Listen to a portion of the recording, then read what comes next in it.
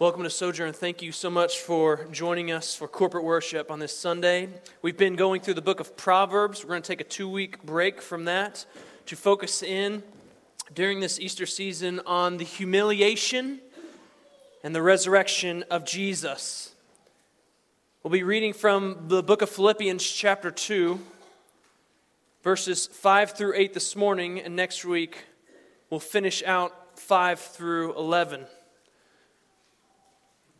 Philippians chapter 2, verse 5, this is God's word. It says, "Have this mind among yourselves, which is yours in Christ Jesus, who though he was in the form of God, did not count equality with God a thing to be grasped, but he emptied himself by taking the form of a servant, being born in the likeness of men, and being found in the form, he humbled himself by becoming obedient to the point of death, even death on a cross."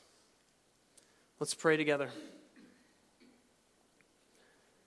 Father, would you open up our eyes to things unseen, to glorious truths in your word? Would you turn our attention and our affection now to yourself, to your Son, that he might receive glory and honor that he deserves? Help us to treasure him rightly and to see how to do that in this passage this morning. It's in his name that we pray. Amen. Well, if we want to see God's ongoing vision for his people, for saints, for believers, and for church, if we want to see Paul's ongoing vision for the saints, we can look to what he says to the church, to the saints who are at Philippi in chapter 2. In verses 1 of chapter 2, he says, if there is any encouragement in Christ, if any comfort from love, any participation in the Spirit, any affection and sympathy, complete my joy by being of the same mind, having the same love, being in full accord and of one mind.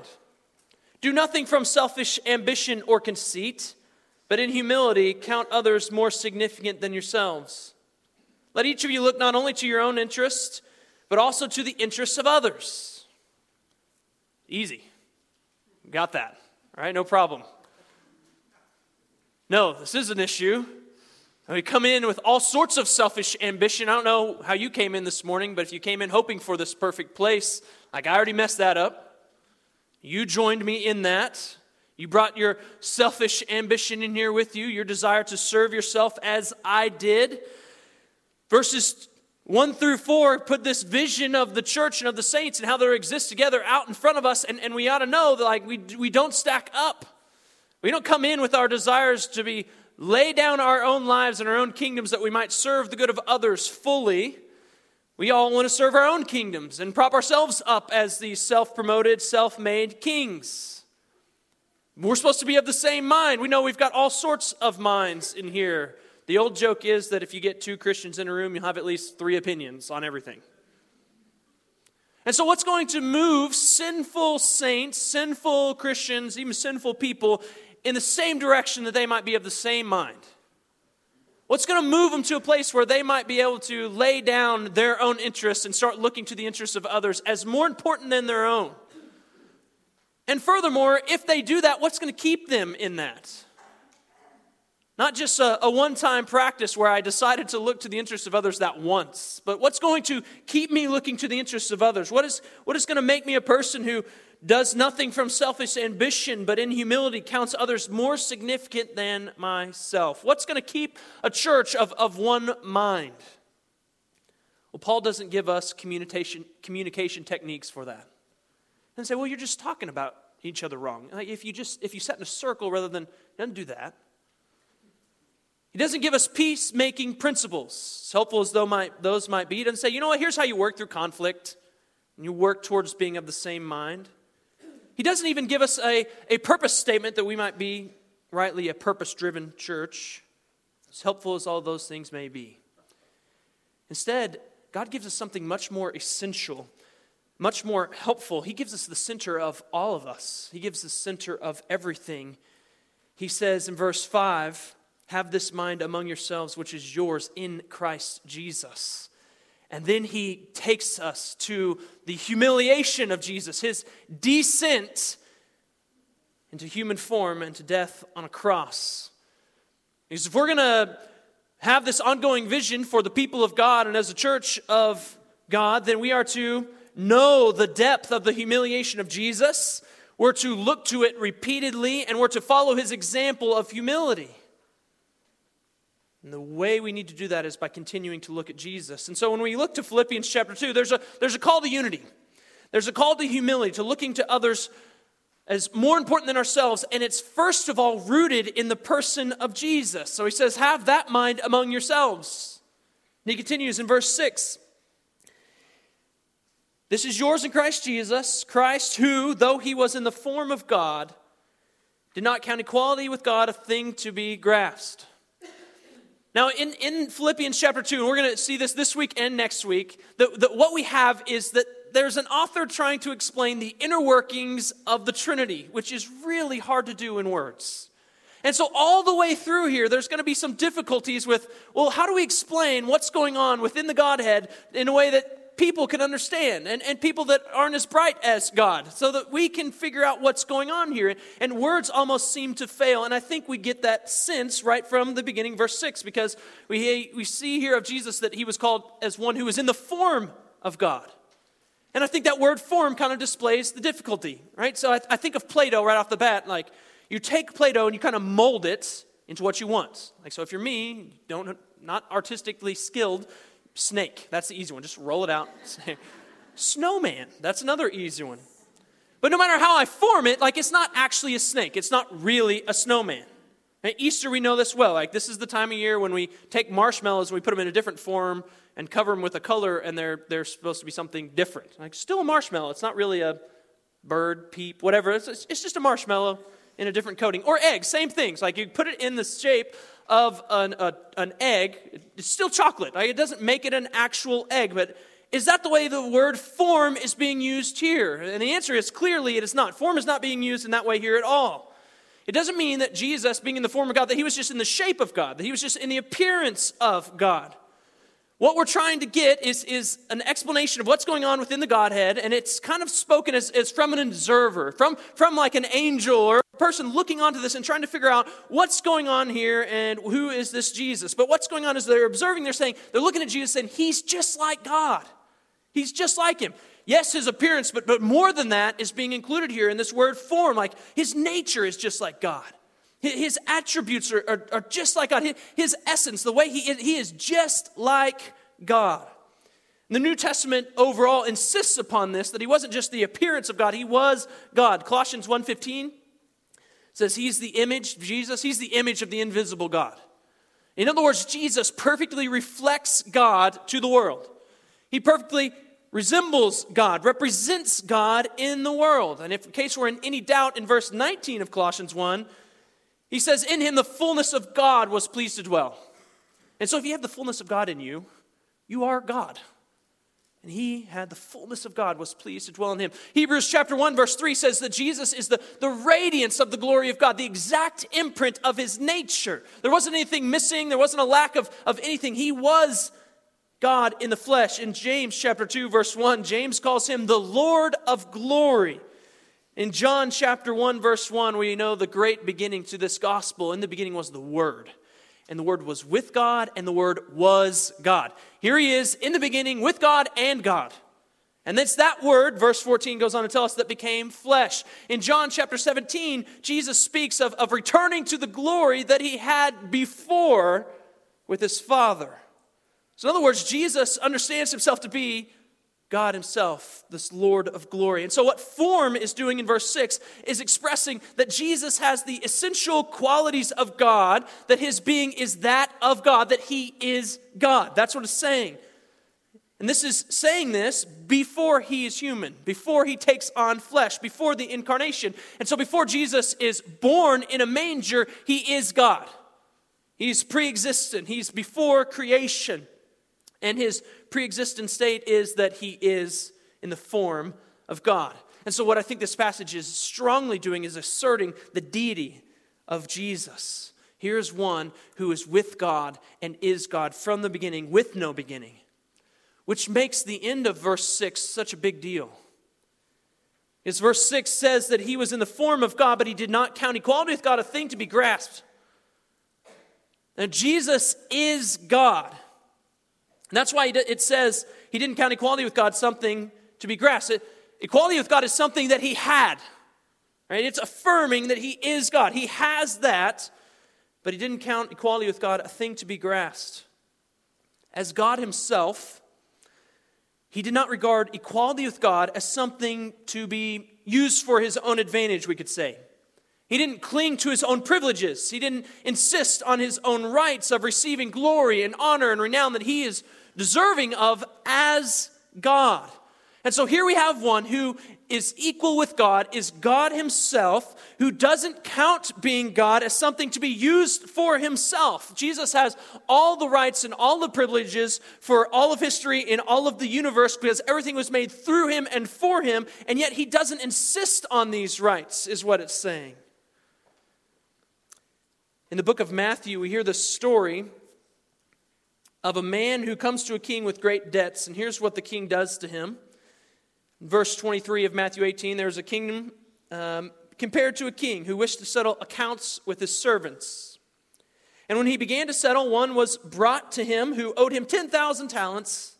And since he could not pay, his master ordered him to be sold with his wife and children and all that he had and the payment to be made. And so the servant, he fell on his knees, imploring, "Have patience with me, and I will pay you everything." And out of pity for him, the master of that servant released him and forgave him the debt. Well, this is a really big deal. Like, he has a huge debt against a king who has all rights to just cast him and his family into slavery or to get rid of them completely. Every right is his. But instead, he offers out forgiveness. He offers out freedom. He gives this man the privilege to live, the freedom to live. Okay, your debt is forgiven to you. And then we think, well, then how then did he use his freedom, his privilege that he had just been granted? In verse 28, we see the answer. But when the same servant went out, he found one of his fellow servants who owed him 100 denarii, and seizing him, he began to choke him, saying, "Pay what you owe." He starts to use his own freedom, his own privilege that he had just been granted, his own forgiveness, to his own ends. And my fear is that many of our lives reflect that we use our own rights, our own freedoms, our own privileges, our own whatever is given to us to serve our own ends. And it strikes me how very unlike Jesus that is, who was in the form of God and didn't count equality with God a thing to be grasped. Here's one who has every right to all things in all creation for all of history. And he doesn't use it or see it as something to be used for himself. How do we use our privileges, rights, our influence, our power for our own advantage, to gain our own glory? Or do we use it and give it away for the good of others, to serve others? And we remember the context of Philippians chapter 2. This is a call to unity, a call to humility, a call to looking to others as more important than ourselves. And here's a church, here's a group of people that weren't being like Jesus in this way, and they need to be called to this ongoing vision of looking like Jesus, who was in the form of God and didn't count equality with God a thing to be grasped. They weren't being like that. The church is to have the mind of Christ. And Jesus didn't regard equality with God a thing to be grasped. Equality with God for Jesus didn't mean that he was always getting. Equality with God meant that he was also part of giving. And so you just see beautifully woven into the character and nature of God is that here's this God himself, and part of his nature wasn't that just he receive all the time, but he also be giving. I think this is vividly portrayed for us in John chapter 13, where Jesus takes his disciples to the upper room, and they've all been out, and what you need to do when you come into a room like this, you're going to have a meal, is you need to wash your feet. And what does Jesus do? Here's the master. Here's the one they're all following. He could have demanded his right. Somebody come and wash my feet. Jesus doesn't do that. He gives. He puts on the apron. He takes the basin. He grabs a towel and he starts washing other people's feet. He could have demanded service, but instead he gives it. And one commentator says that the impulse to serve is at the very heart of deity. It is his very form to forgo his rights. This is Jesus. Think of the beauty in that. The very form of deity is to serve, to forgo his rights. And the church then is to reflect that impulse of serving and laying aside our own rights for the sake of others. That's what we are to reflect. That's going to take the mind of Christ. Knowing Jesus, knowing his example, and then looking to it over and over and over again for strength to continue to follow in that example. Using our rights, our privileges, our power for our own gain, what it will do is it will weaken unity. Using it to our own gain will hobble service to one another. Using our own rights and privileges and influence and power hurts brotherly love. And it's very unlike Jesus. Jesus has intricately woven into his nature as God this impulse to give and to serve. And it's gloriously displayed in his person. And this is the one we're to be following. And Jesus' equality with God wasn't regarded as something that he could only use for getting, but for also giving. And we see how in verse 7. It says that he emptied himself by taking the form of a servant, being born in the likeness of men. Jesus, it says, made himself empty. He emptied himself. And we have this unimaginable condescension in Jesus in that he came to us, that he was born as a human. He emptied himself, taking the form of a servant, being born in the likeness of men. I don't know that we can figure that out, how great that condescension is, but what does it mean when it says that he emptied himself? Did God then, once again, we're in the complications of trying to figure out the inner workings of the Trinity and put human words to them. Now, did Jesus then just set aside his God nature and take on his human nature? Did he leave like his God attributes, his God essence, his God qualities aside and say, I'm going to be human. I'm going to take on human attributes, human essence, human qualities. And just to be clear, and I think that we do need to be clear on this, to set aside your attributes is to set aside your deity, right? So if God sets aside who he is, his nature, his attributes, then he ceases to be God, right? If you're not omniscient, you're not all-knowing, you're not omnipotent, all-powerful, if you're not those things, then you're not God, right? So if you're going to set those things aside, then you're not God. And so is that what Jesus is doing? Did he just renounce his deity? Did he reduce it maybe, or at least part of it to be man? Did he in some way, partially or fully, cease to be God? Well, I think that in the Scripture there is absolutely no biblical support, not solid biblical support for the idea that Jesus at any time in all of existence ceased being God or set aside his God nature. Jesus clearly displays the attributes of God, and he clearly claimed to be God. Right? His biggest opponents wanted to kill him. And why did they want to kill him? Because he was claiming, I'm God. Right? They understood, at least in part, what's going on here. Here's the guy coming around saying, I'm God. Yeah, tear this temple down and I'll just build it back up, right? I'll do it in a day. I'm speaking of my body. And they're like, sounds like you're making yourself God. Or he says, before Abraham was, I am. And they're like, wait a second, I know that name. And they pick up rocks because they want to kill him for blasphemy, for claiming to be God. Jesus clearly claimed to be such, so they wanted to kill him. So his emptying can't be a laying aside of his deity, his power, his attributes. Instead, I think his emptying of himself is a laying aside of his divine glory. So you see in John chapter 17, verse 5, we read this earlier, he says, glorify me in your presence with the glory that I had with you before the world existed.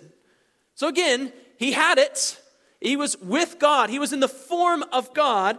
And now he's saying, I'm going to return to it. Return me back to that. Glorify me again in that same way. And so in other words, it's not that his glory on earth was non-existent, but it was concealed in human weakness. I think that Charles Wesley nails it on the head when he says, veiled in flesh, the Godhead see. Hail, incarnate deity. That's the emptying that this verse is talking about. That here we have glory veiled in flesh. You look on this flesh, you're still seeing deity, but it's veiled. He's veiled his glory. I think this is especially true for those who knew him well, who maybe have seen him run around with the neighborhood kids and throw rocks into the pond where he grew up. In Mark chapter 6, you read of when Jesus is rejected. He went away from there, it says in Mark chapter 6, verse 1, and he came to his hometown. Right? These people knew, like he had a snotty nose and his parents wiped it. You know, like they saw him. They knew him as a kid. And on the Sabbath, he began to teach in the synagogue. And many who heard him were astonished, saying, where'd this man get these things? What is the wisdom given to him? How are such mighty works done by his hands? Is not this the carpenter, the son of Mary and the brother of James? Like, we know this guy. He's human. We saw him grow up. We know his family. Where does he get off doing these kind of things? Because they're looking at him and they're only seeing humanity. They're only seeing a man, a person. And they're only partly right. Right? Jesus is man, but he's the God-man, fully God and fully man in one person, undivided, completely undivided in all of his life. And so his emptying then was an emptying by addition, not subtraction. That makes sense mathematically, right? So he's gonna empty himself, and he's gonna add by subtraction, or subtract by addition. Seems like the math doesn't work out, but what he's doing is he's not taking away his deity, he's adding to it humanity. He's making himself nothing by adding the veil of human flesh. He makes himself nothing, and it's clear that he does this kind of in three movements that we see in verse 7, right? It says that he takes the form of a servant. That's the first one. He's taking the form of a servant. Again, form is the same as above. It's not like he just, got molded into being a servant. He didn't just appear to be a servant. No, he's as surely and as fully a servant as he is the form of God. And what's amazing about this is that servants have no rights. They're nobodies. And yet here we have Jesus, who has every right in all the universe. And he's laying it aside. In Mark chapter 10, it says that Jesus came not to be served, but to serve. The one who is in the form of God didn't come to be served. In John chapter 13, again, we see him kneel with a basin and a towel to wash feet. And he says, well, if I do this, in verse 14, how much more should you be doing this? You go do it as well. Now, our God is so gracious that he comes to us veiled in flesh, and that he serves. He even gets down and washes feet, and this is the one that we follow. And again, we need to ask, is this the mind that we have among us? Is this what our lives look like? No matter what kind of influence and power that we have, are we the ones that are the first to jump up and take off our outer garments and put on the garments of a slave and to get down and wash feet? Do we take up the basin and the towel and get low for the good of one another? Because the reality is we're certainly not above our Lord. And if we're not above him, then why aren't we doing similar things to what he has done? In that upper room that night as he washes feet, I don't think there was a doubt at all in all of his disciples' minds who's their leader, who's their master. I don't think they thought, oh, here he is kneeling down. I guess we'll make Peter, let him lead us forward. No, they knew. They knew who their Lord was. Jesus is so great that he made himself nothing. He took the form of a servant among people that he created. And so this is one of his ways of emptying himself, is taking the form of a servant. The second is that he was born in the likeness of men. An unfathomable mystery. He was in the form of God and he became man. He was born. And there are so many songs on this one event because it's almost hard to capture fully in any word at all that God became man. It's why we sing these powerful words like, "Hail incarnate deity." Or it's why we're so excited that we get to sing, "O night divine." Because that's the night when Christ was born. And it is this divine night that we don't even know how to explain well. That God came to earth in the likeness of men.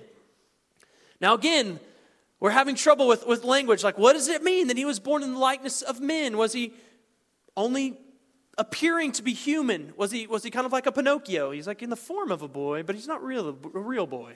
He's just kind of moving around, wooden-like, although he's actually God, and it's just kind of a disguise. Is that what's going on? No, form is the same. It's likeness and form are similar. Form above was that he was actually fully God. We're going to see form again in verse 8, where it says that he was found in human form. It's the same idea as that he was in the form of God. And what likeness is doing, he's saying he is born in the likeness of men, is that it's making room for us to explain Jesus in a way that we can comprehend. It makes room for accounting for his two natures. He was born in the likeness of men in that, yes, he is fully man, but he's also fully God. And so we can't just say he was born fully man without leaving room for saying he was also deity. So we have to have deity as part of his humanity, and so we say he was born in the likeness of men. One commentator says that this leaves room for the other side of his nature, the divine, the likeness of which he did not appear. His likeness to men was real, but it did not express his whole self. Remember, people looked at him, they saw man. They didn't see anything special. He didn't have a halo. He didn't have some strange glow about him. He didn't have this God crown on all the time.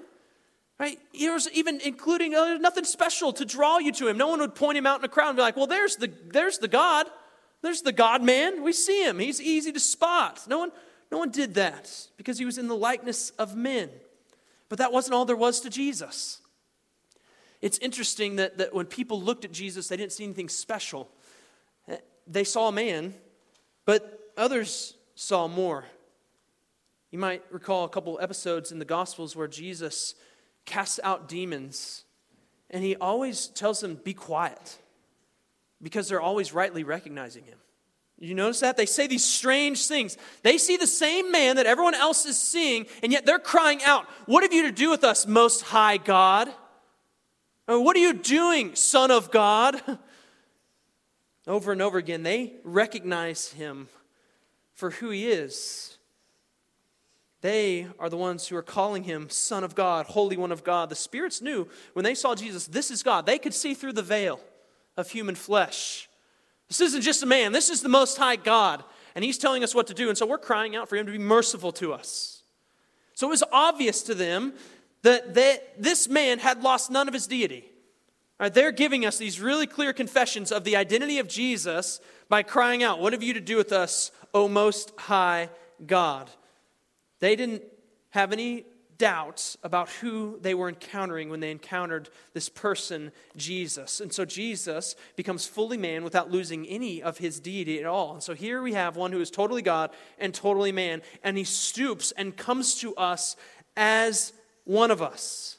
God took on flesh not to be served, but to serve. But his stooping would go even lower than being a servant. It would go even lower than being born in human flesh. In verse 8, we read that being found in human form, he humbled himself by becoming obedient to the point of death, even death on a cross. Jesus was willing to get low.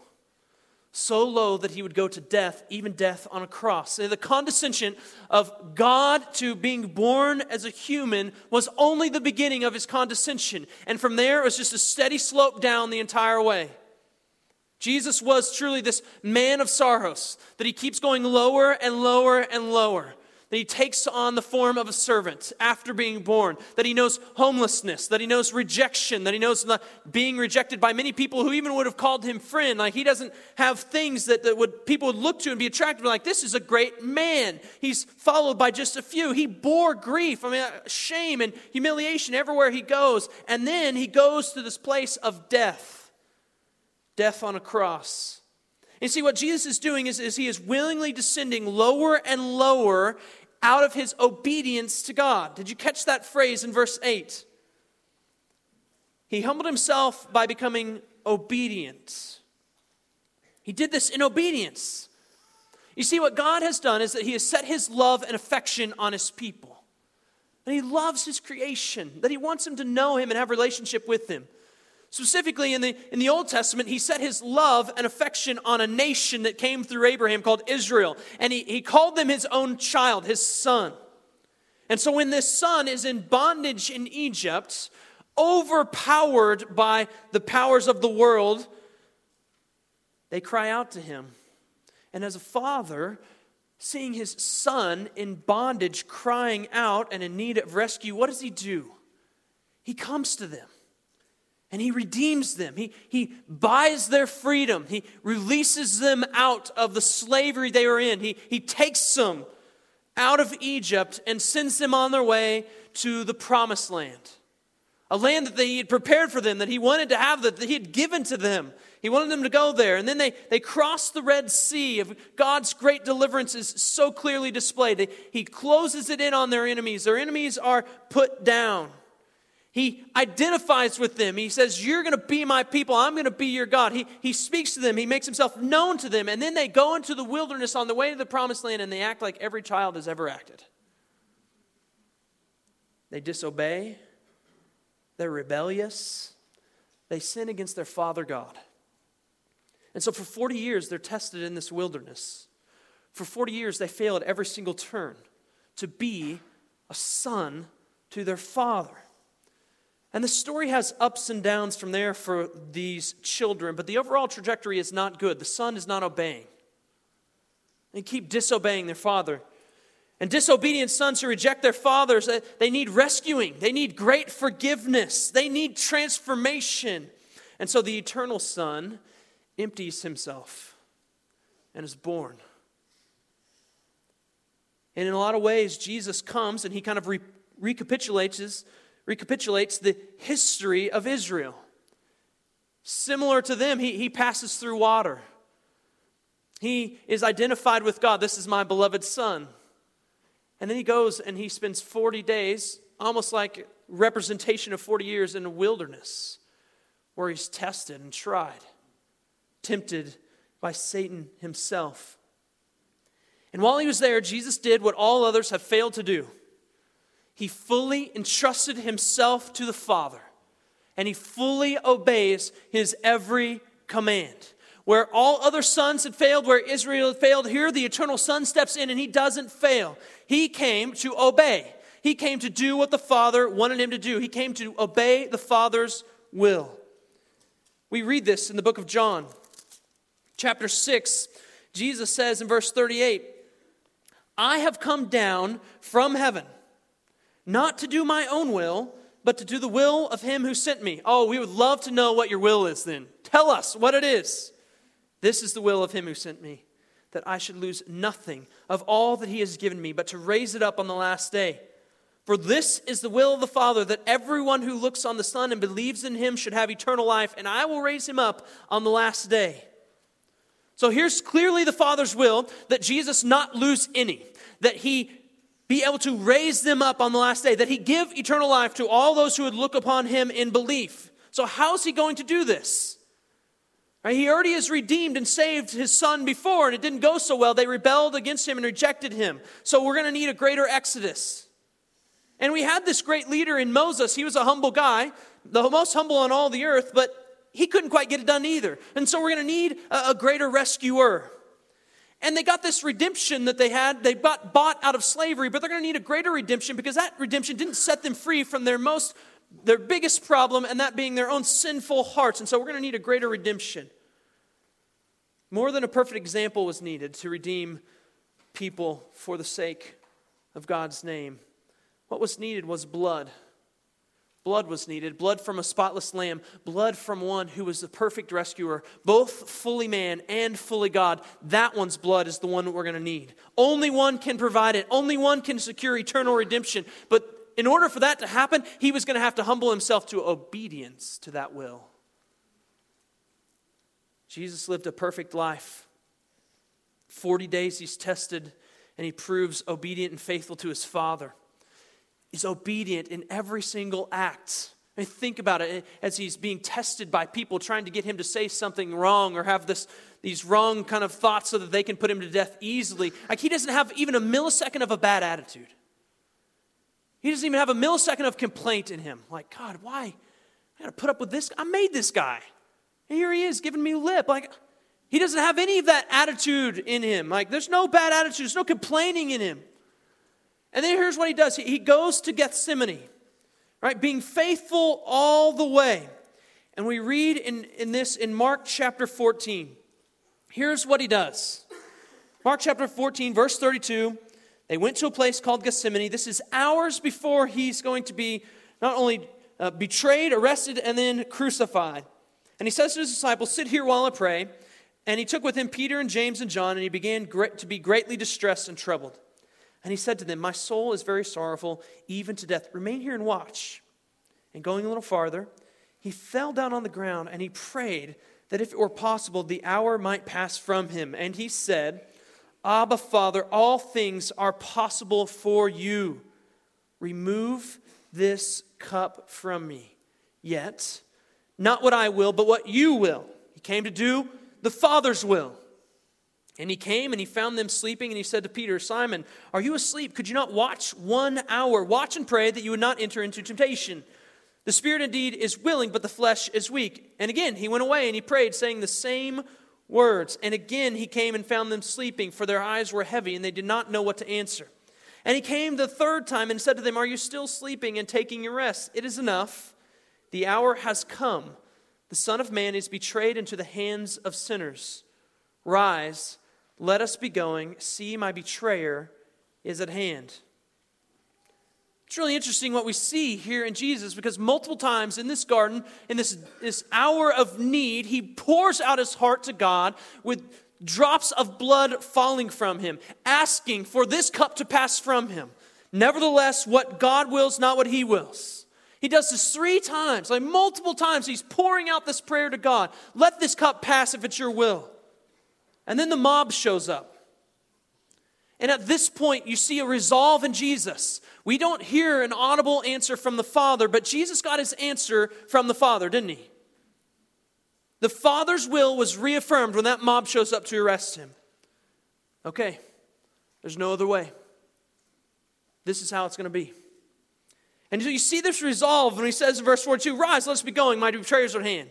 There's my answer. I'm going to follow the Father's will. The only way to not lose any, the only way to raise him up on the last day, the only way to give eternal life is for him to lose his life, is for him to take the curse that others deserved. That's the only way. He had to become obedient to the point of death, even death on a cross. And though Jesus was in the form of God, he didn't count equality with God a thing to be grasped. And he emptied himself. He made himself nothing, taking the form of a servant, being found in the likeness of men. And he humbled himself in obedience to the point of death, even death on a cross. And one author says that this was to give himself to the uttermost, to the torture of crucifixion, to the horror of sin-bearing and God-forsakenness, for the sinless one to be made sin, for the immortal one to die. We have no means of imagining the terror or the pain involved in such experiences. And as he is humbling himself in obedience, he is burying his glory under veil after veil on the cross.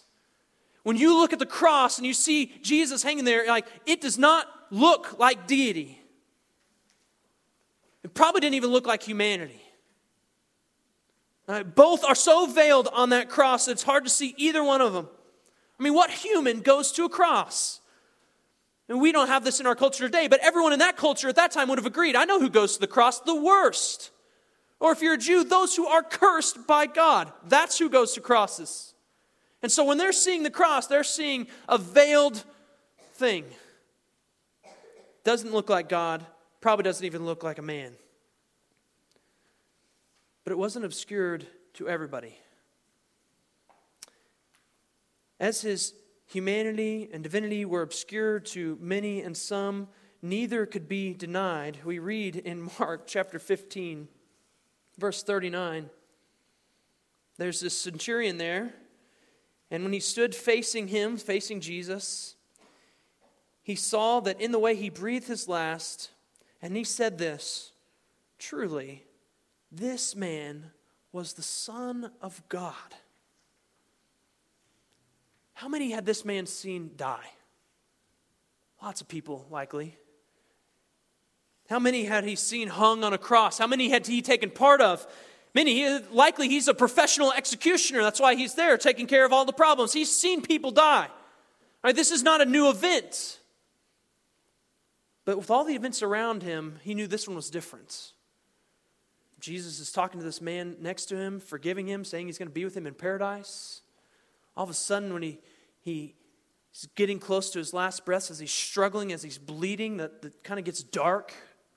As he dies, the earth shakes. And he's taking all of this in as someone who's done this many times before, and he's looking at Jesus, and he comes to this really strange conclusion, because when you look at the cross, you can't see God. But when he looks, he's seeing all this other stuff too, and he says, that's God. He saw Jesus obey unto death, even death on a cross, and his confession was, this man was the Son of God. What's your confession? What do you say when you look to the cross? What do we see when we look at Jesus? It's veiled, yes, but we shouldn't miss it. Here's one who's totally God, and here's one who's totally man. And the condescension that he takes on was unimaginable because it was God. The biggest point about the crucifixion wasn't just the cross itself. It was who was on the cross. This was God dying. This was God sacrificing himself. This was God being a substitute. This was God being obedient to God. This was God humbling himself in obedience. And make no mistake about it, death was obedience to God. It was the Father's will, Isaiah 53, to crush the Son. Why? Because sheep have gone astray. And we've got to bring them back in. And so I'm going to have to lay their iniquity on somebody. Who's it going to be? And the Son is eager and willing, saying, I'll do it. Can I do it? In his death, Jesus is fully entrusting himself to the care and will of his Father. And he knew this all along. Do you think he wasn't there when Genesis 3 was written? When it said, one's going to come from your seed, Eve, and he's going to crush the head of the serpent. You think he wasn't there when that was written? Was he not there when Isaiah 53 was written that someone is going to get the iniquity of all the world laid on him? Someone's going to have to get smashed. Someone's going to get crushed. Someone's going to bear grief. He was there when they were written. And he came. He still came. Willingly he came. Took on the form of a servant. Entrusted himself to the Father. Humbled himself to obedience. Even to death on a cross. Willingly he gives himself for this. Why?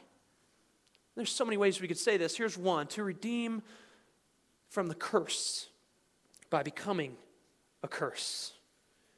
In Jesus, we have one who's this perfect, obedient son so that all disobedient ones could be fully adopted to the family of God as sons. And so what we see in Philippians chapter 2, verses 5 through 8, is layer upon layer of his greatness. Here's one who humbled himself all the way down to death so that those who trust in him won't have to face death forever. Layer upon layer of greatness as Jesus descends another step, a little bit lower, all the way to death. And what we should see as he goes down is layer upon layer of grace. Grace upon grace upon grace. You want to have unity in the body? You want to have the same mind? You want to be able to kill your selfish ambition and put others' needs above your own? You want to be able to look to others as more important than yourselves? You want to be marked in your life by looking like Jesus? Well, you're going to need to know who this Jesus is. You're going to need to see his humiliation. You're going to need to look to it often. You're going to need to follow that example and look to him as not only your example, but the one who empowers you to do the same things that he has done. And we don't need to die a sacrificial death. That's already taken care of. But we ought to be dying to ourselves for the sake of others, just like Jesus did. We have to look to Jesus. You want to exist as a son among sons? You're going to need to know Jesus. You're going to need him. And he came. He came. And so you can know him. You can follow after him. You can trust in him. And that's what our lives are to be. Let's pray together.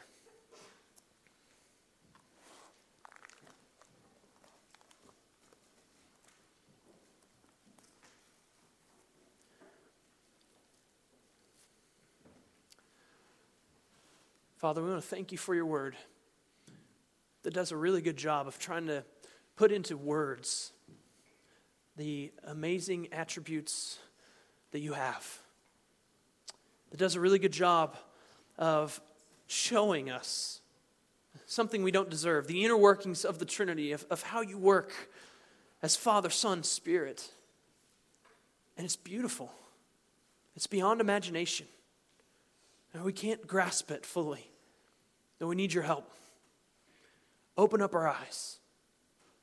We are the ones with the veil over our eyes. We are the ones that don't see clearly. And so we pray that you would open up our eyes, that we might see things unseen, that we might see things as they really are. And God, and then seeing that glory as it really is, would you transform us that we might look like Jesus and be a people who looks like Jesus? God, as we talk about Jesus and his death, we want people to look to him and believe. So, Father, if there are some who haven't looked to Jesus and believed, pray that they do it now. That you would save some for the sake of your name. God, help us to be a people that's for your glory and displays your glory, that you might be honored in all things, and that Jesus might be all in all. It's in his name we pray. Amen.